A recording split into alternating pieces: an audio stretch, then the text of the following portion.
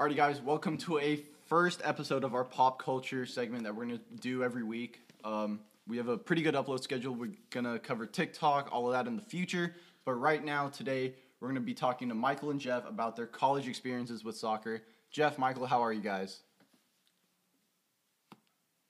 Doing great. Thanks for having us. Good. Michael, how are you? Feeling good. I actually am just getting over COVID, so it's been a weird week, but, it is what it is. I'm feeling good. That's good. That's what we like to hear. Let's get into it. My first question, what was your favorite thing about college soccer, Michael? Well, first off, where'd you guys play? Oh, yeah, that's true. That's a good point. Yeah, so I played at University of Texas at Dallas, D3 school, technically based in Richardson, but as the name would suggest, Dallas. So, born and raised in the Dallas Metroplex and went on the campus and fell in love there. So really loved that campus and had a great experience. And Michael, you played striker, correct? Yep. All 4 years, that's what I was listed at. Kind of into junior year, senior year, played a little in the 10 spot. But, stereotypical target man. Jeff, what about you? Well, I played at Oklahoma. Can y'all hear the squeaky toy? Yeah, it's okay.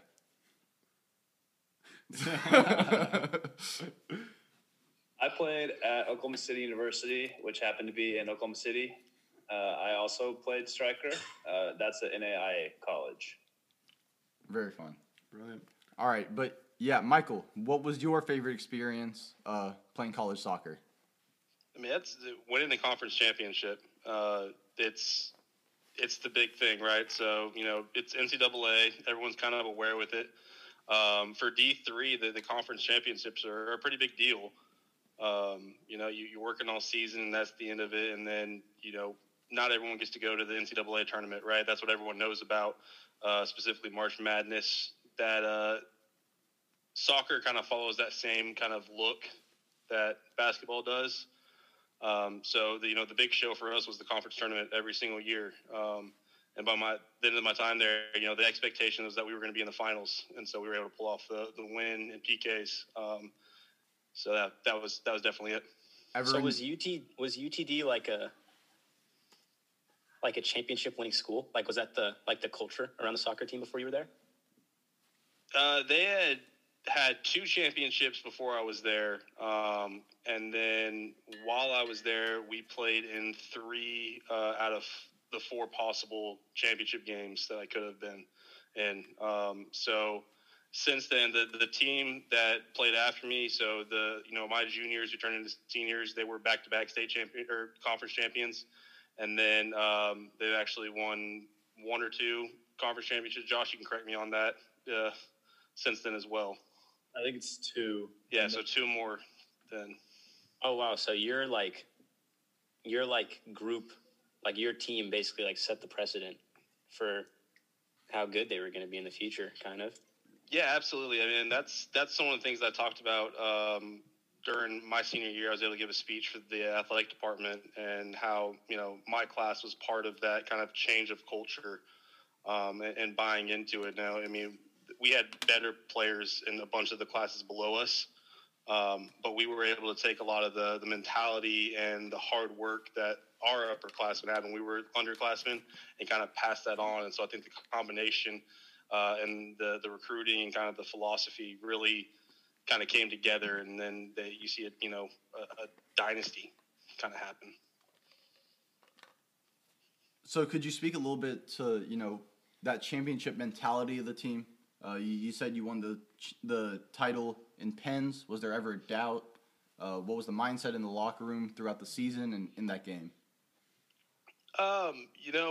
It's crazy because my freshman year we went to the championship game, lost in pens. And I was actually walking out on the field. I was going to be number 7. And my coach looked at me and another guy said, "Hey, you 2 switch." Pushed me to number 8. Number 8 missed. I didn't get to shoot.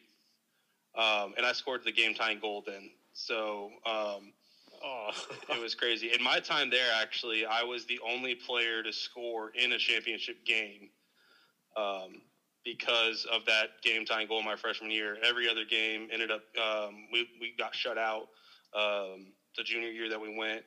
and then senior year went to 0-0 pins. So that was crazy. But I mean, there's always a doubt, right? You have to play the game.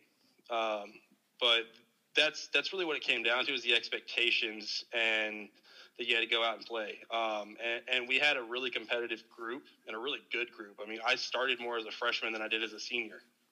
And the coach came in and he would tell us, a 22-year-old should be better than an 18-year-old, but we're going to play the best players. And, there are guys that would outwork me and that were performing better. And so when I, got to that time as a senior, I kind of understood. I definitely wanted to play, but I knew that, as anywhere, and as any coach should tell you, you decide your playing time by your performance. But I still had a lot of that mentality. I was a leader off the field as well. And so, like, the championship game, I took my PK cold. Didn't play a single minute, and I took a PK. So, but, yeah, as far as was there a doubt, I mean, it was always really tight. We beat UT Tyler that year, and they always had really good teams. But we were the constant in the finals. The other teams were the ones that were changing around us. I mean, that would have been so poetic. Score the goal to put it into pens, and then score the winning penalty. But nice. Jeff, what about you? What was your favorite experience in college soccer? So my freshman year, we actually won the regular season conference. So we got home field advantage, and then going into the quarterfinals of the conference tournament, like Michael said, I mean, it was great. That was like our championship time. I mean, it was anybody's to win. But the quarterfinals, I actually scored the game-winning goal in overtime. So that was just at home. I mean, you can't beat it on those cold December nights. He turned the Jets on too, boys. I've seen the video. We'll have to get it to you guys. It's a thing of poetry. Yeah, my grandma actually bought me a shirt that said fastest. I think it's like fastest player on the field or something like that. And I feel like it's got to be a slap on the face. She knows that I was not the fastest player. for your listeners, I was outpaced by the goalkeepers on a regular basis. Oh man! Yeah, for your listeners, Jeff and I are both 6'2", 6'3", and we were 185 pounds going into college. So when we say like stereotypical target man, that's what it is, and we've only gotten bigger since then. But yeah, it really surprised me when Jeff, you said you put the burners on. I did not imagine you had burners.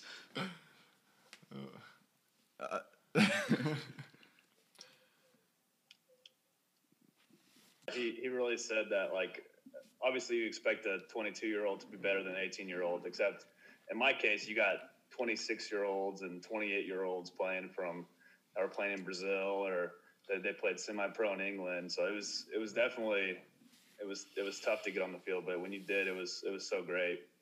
How was that competitiveness in the step up from high school to college? Michael, you said you played a lot more as a freshman than you did a senior.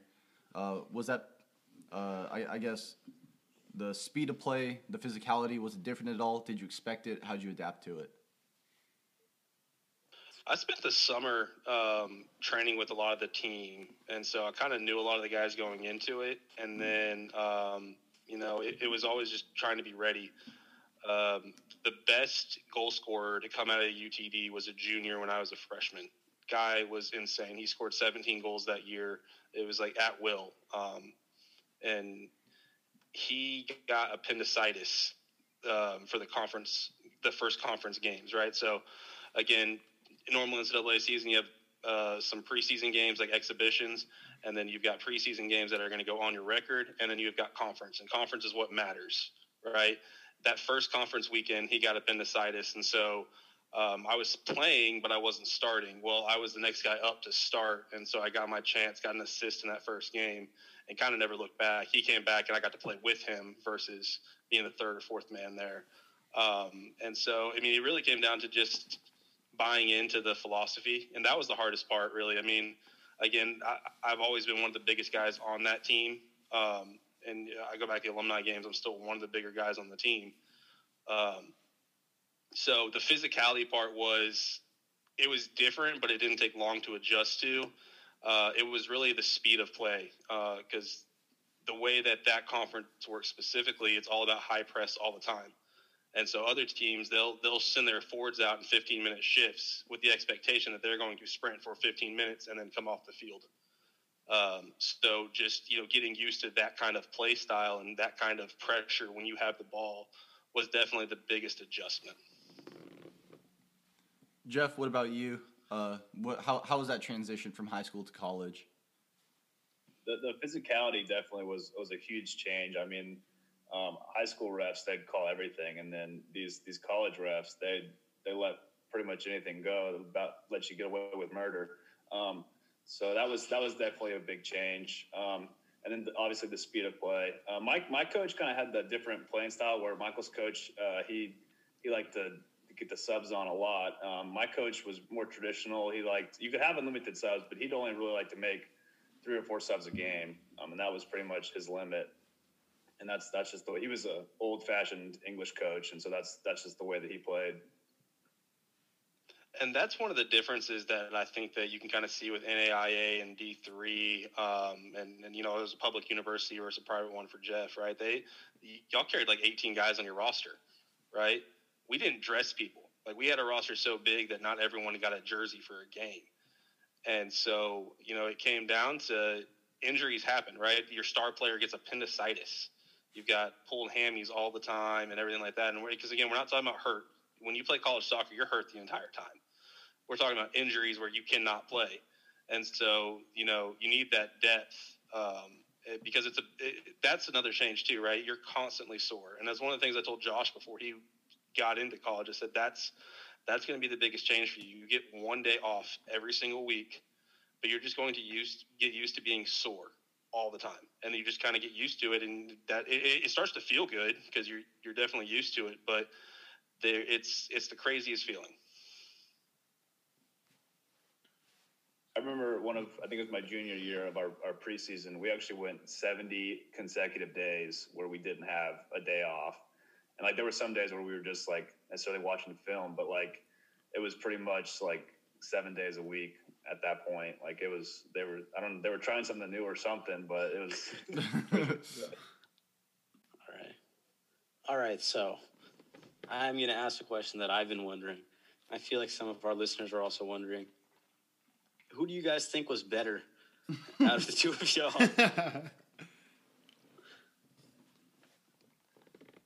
Well, let's hear what Michael has to say about this first. I think the kind of question has to be at what? Soccer. Because just like in general, if I have a 23-man squad, got 22 players, I'm looking at both of you guys. I mean, I'm a cocky guy, so I'm going to say me, and I think that Jeff's going to say the same thing. I think he'd want to say that, but, I will say that I don't know anyone that can use their body to hold off someone the way that Jeff can.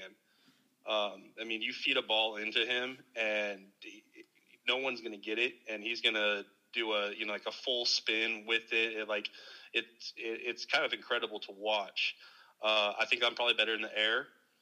And then, he's a lefty and I'm a righty, right? So the fact that he's a lefty and there's not as many of those, you kind of got to give him the edge there. But again, as far as full on, who do I say is better? I'm going to say me. I'm a competitive guy. Well, I'm going to echo that same sentiment, but I also think that I'm the better one. But I will say that if you're looking at paper, I mean, he's got me all the way. I mean, in terms of minutes, assists, and goals, I mean, I'm sure there's no comparison. Just that was just the way it was. My coach had a different playing style, and so I didn't see the field as much. He put some goals away. I mean, he did. So at the end, every striker needs to be a good finisher. Who's the best finisher? I think if you were to take us out to an indoor field right now or just any old pitch, he'd probably be finishing better.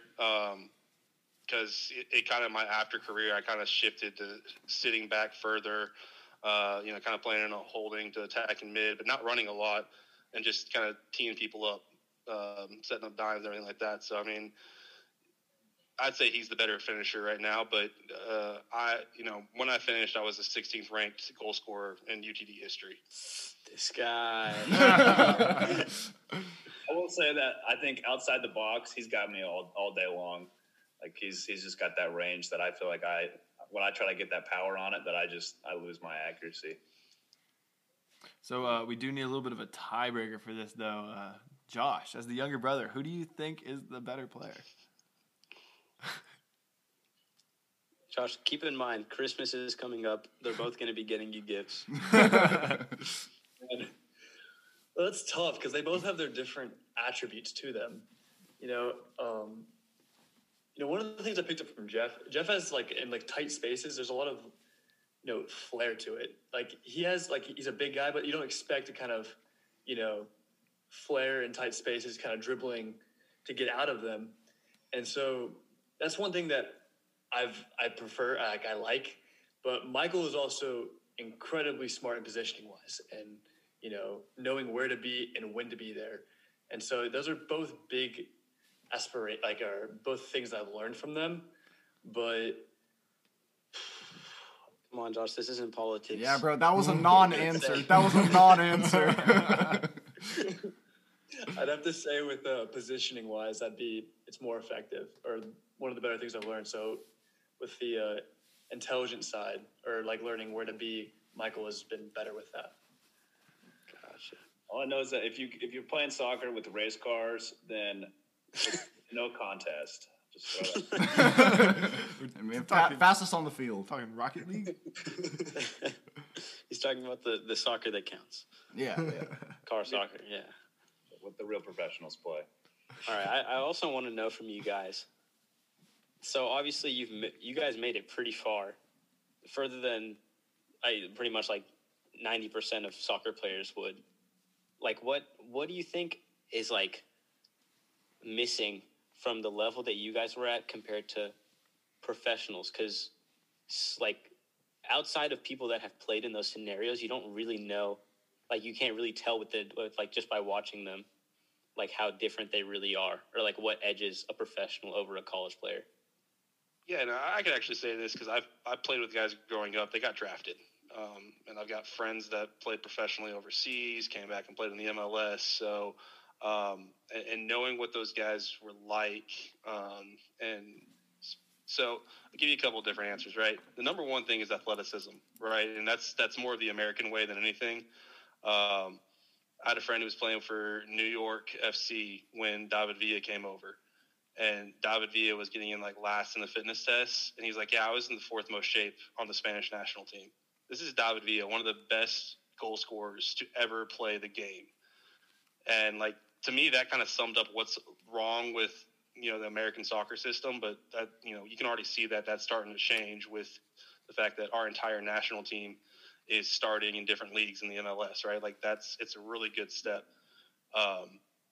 And then the other thing, right, is just the mind. It's I'm a smart player, as Josh says, and to me, that's one of my best traits. I'm very proud of it. And these guys, they see things that I wouldn't ever see in my wildest dreams. And they don't make mistakes. So this same guy played for New York City FC, not a great athlete, but again, got into shape, was doing the fitness tests. And so that's something that you can just push mentally through and get done. You may not be the fastest player, but you can compete and go for 90 minutes. That's something that you can overpower and do. But this guy didn't make a mistake. You wouldn't really see him on the field because he didn't make a mistake. You get the ball, it's gone. And then his positioning for defensively was that. So, I mean, that's really it, right? It's those two things, the athleticism and the mental game. That's really the difference. Because there's guys that we played with that are really good, and they probably had a tryout or whatever, and then as soon as they got on the show and played against those guys, they looked like, a kindergartner. Jeff, what about you? The guys that I played with, some of them that were they did play professionally over in England specifically, and they were just so consistent with just the way they stroked the ball. They would not, if they got a chance, they would bury it. The consistency that these guys had was just levels ahead, and I think that really carried over to that next level. So with that next level, not really with that next level, but what do you think is going through a soccer player's head now, during COVID? We do have one college soccer player here, Josh, but he's yet to play a game because of COVID. How do you think college sports will adapt to COVID? How do you think they'll overcome those challenges? I mean, it's a question that's going to differ across the country, right? With different laws and different opinions on what people think, of how serious this is. But I think that specifically at where Josh's level, right? All the players are there because they want to play soccer. Like that's such a fundamental and basic thing, though, right? Like they want to play soccer. They're not getting paid to do it. There's no incentive to do it. They just want to play soccer, and so at some point they're going to find a way to do it. And I think that the places that are going to allow them to are going to see, movement, especially for the people that are able to be able to do it. That's really, I think, the main thing, right? Otherwise they're going to continue playing in rec leagues around, North Texas here. There's indoor stuff that's opened up. But as far as that, like, I think that it's going to harm the people that aren't fully able to. If that makes sense, right? Like, I mean, there's no experience like game experience. And at the college level, right, like there's the highest level I played at. I've not seen anything like it. And I've played in rec championships and all the kinds of stuff. And, even then you get some intensity, but it's not even just that intensity never even matched a regular conference game for college. Yeah, I mean, we could have the most intense practice ever, just the highest of intensity, and that wouldn't even match the intensity that would be like a preseason game, one that doesn't even go on the record, doesn't matter. I mean, it's just a different level. So it's just how it is. And it's something that, like, you have to experience. Like, I drove up to see Jeff play, and I think the experience was the same for when I watched UTD before I was there, right? Like, you're filling up the stadium with 500 something people. The lights are on the field. The grass is like manicured. It's the best grass you'll ever play on, and that kind of experience, right? That atmosphere is something that's just so empowering and feels so good. And you, like, when you're in the role of the season, right? All you're thinking about is, so our schedule is like Thursday, Saturday if for home games. Basically, you're just going weekend to weekend, right? Everything else in between is practice and classes. It's just kind of a blur. Like, in your mind, if you're looking at a calendar, you've got all the game days circled. You just can't wait to get to them. How was that managing the student athlete life? Did you find it difficult at all? Was it easy to balance? It was, I mean, for me, it was fine. I think that it kept me busy enough during like in-season semesters that I did better than like off-season. I try to load up in off-season just to kind of stay busier because I do better when I'm busier. But college is the craziest thing. And I know you guys are just finding this out, and you're in the weirdest college environment ever. But college is a time of your life where you have more time than you've ever had in your life before, and the least amount of time you've ever had in your life all at the same time. Right? Because you're not stuck at someone telling you what to do for 8 hours in the middle of the day, potentially a little bit after when you're going to practices or whatever your parents have you signed up for, right? It's all you. It's whatever you're going to do. So you have to figure out how to coordinate that. But then also you're like, well, I can get up early. I can stay up late. Doesn't matter. And you got time in between to do whatever you kind of want. So, as long as you can kind of be real with yourself, understand, what kind of person you are, to me, I think it's extremely manageable at our level. Now, you want to talk about D1 and some other stuff, that's a different conversation. And I think the Disney Plus movie Safety kind of really showed that. But again, that's a different conversation. I'll echo that it's the most time you've ever had and also the least amount of time. I mean, that hits it right on the head. I will say that I was fortunate enough that our conference was mostly Oklahoma. So like the longest away it would be is a away game would be 3 hours, and there's a couple Arkansas and Texas as well. So those when you're on a bus at getting home at 2 a.m. on a Tuesday, or I guess a Wednesday morning after a Tuesday night game, that was definitely taxing on like Wednesday's classes or something like that. But normally, if you just make sure you get your stuff done, then it wasn't too bad. It was just definitely the most time and the least time. Like they played Tuesday night games, and so they'd either be home games or they'd be away games. For us, it was Thursday night were our home games. We would do Thursday, Saturday, or Thursday, Sunday, and basically you have like a travel partner. So we'd have another team that's somewhat kind of close to us, And so both of us would kind of drive to the same area, and we'd both go to the two separate cities. We'd play our games, then we'd switch and play, and then we all go home. And we didn't ride together. That's just kind of how they paired it up. But ours, again, Thursday, Saturday, and then if we were on the road, it was Saturday, Sunday. So if I was missing class, it'd be sometimes on Friday when we had to leave early and go. So, I don't nearly have that same experience because we'd be driving home and we get off the bus. Everyone would be like, hey, let's go shower. And then we go to someplace and party. Side note, I've had more Subway on the road than I will ever need in my whole lifetime. I don't eat Subway anymore. I won't touch it. Okay, so I've heard a lot of advice from y'all over the years, obviously being my brothers, but what would advice be to some of the listeners, to obviously prevent injuries, to kind of manage your schedule, and just kind of what to expect from a college season and what it's like playing college soccer? Fitness and flexibility are the two biggest things for not getting injured. And I say that as someone who could have always done better in both and could still do better in both. But I had a lot of longevity, right? So it comes down to making sure you're taking care of yourself, listening to what the coaches and the athletic trainers are saying if you're at a place that has those resources. I've listed off a couple of, things that I'm proud of in my career. The thing that I am most proud of is that I am the record holder for games played at UT Dallas. And so in my 4 years, the only game I only didn't play in one game. And that was my senior year, right? So that's not saying that I was ever injured or anything like that. Literally, the coach decided not to play me one game.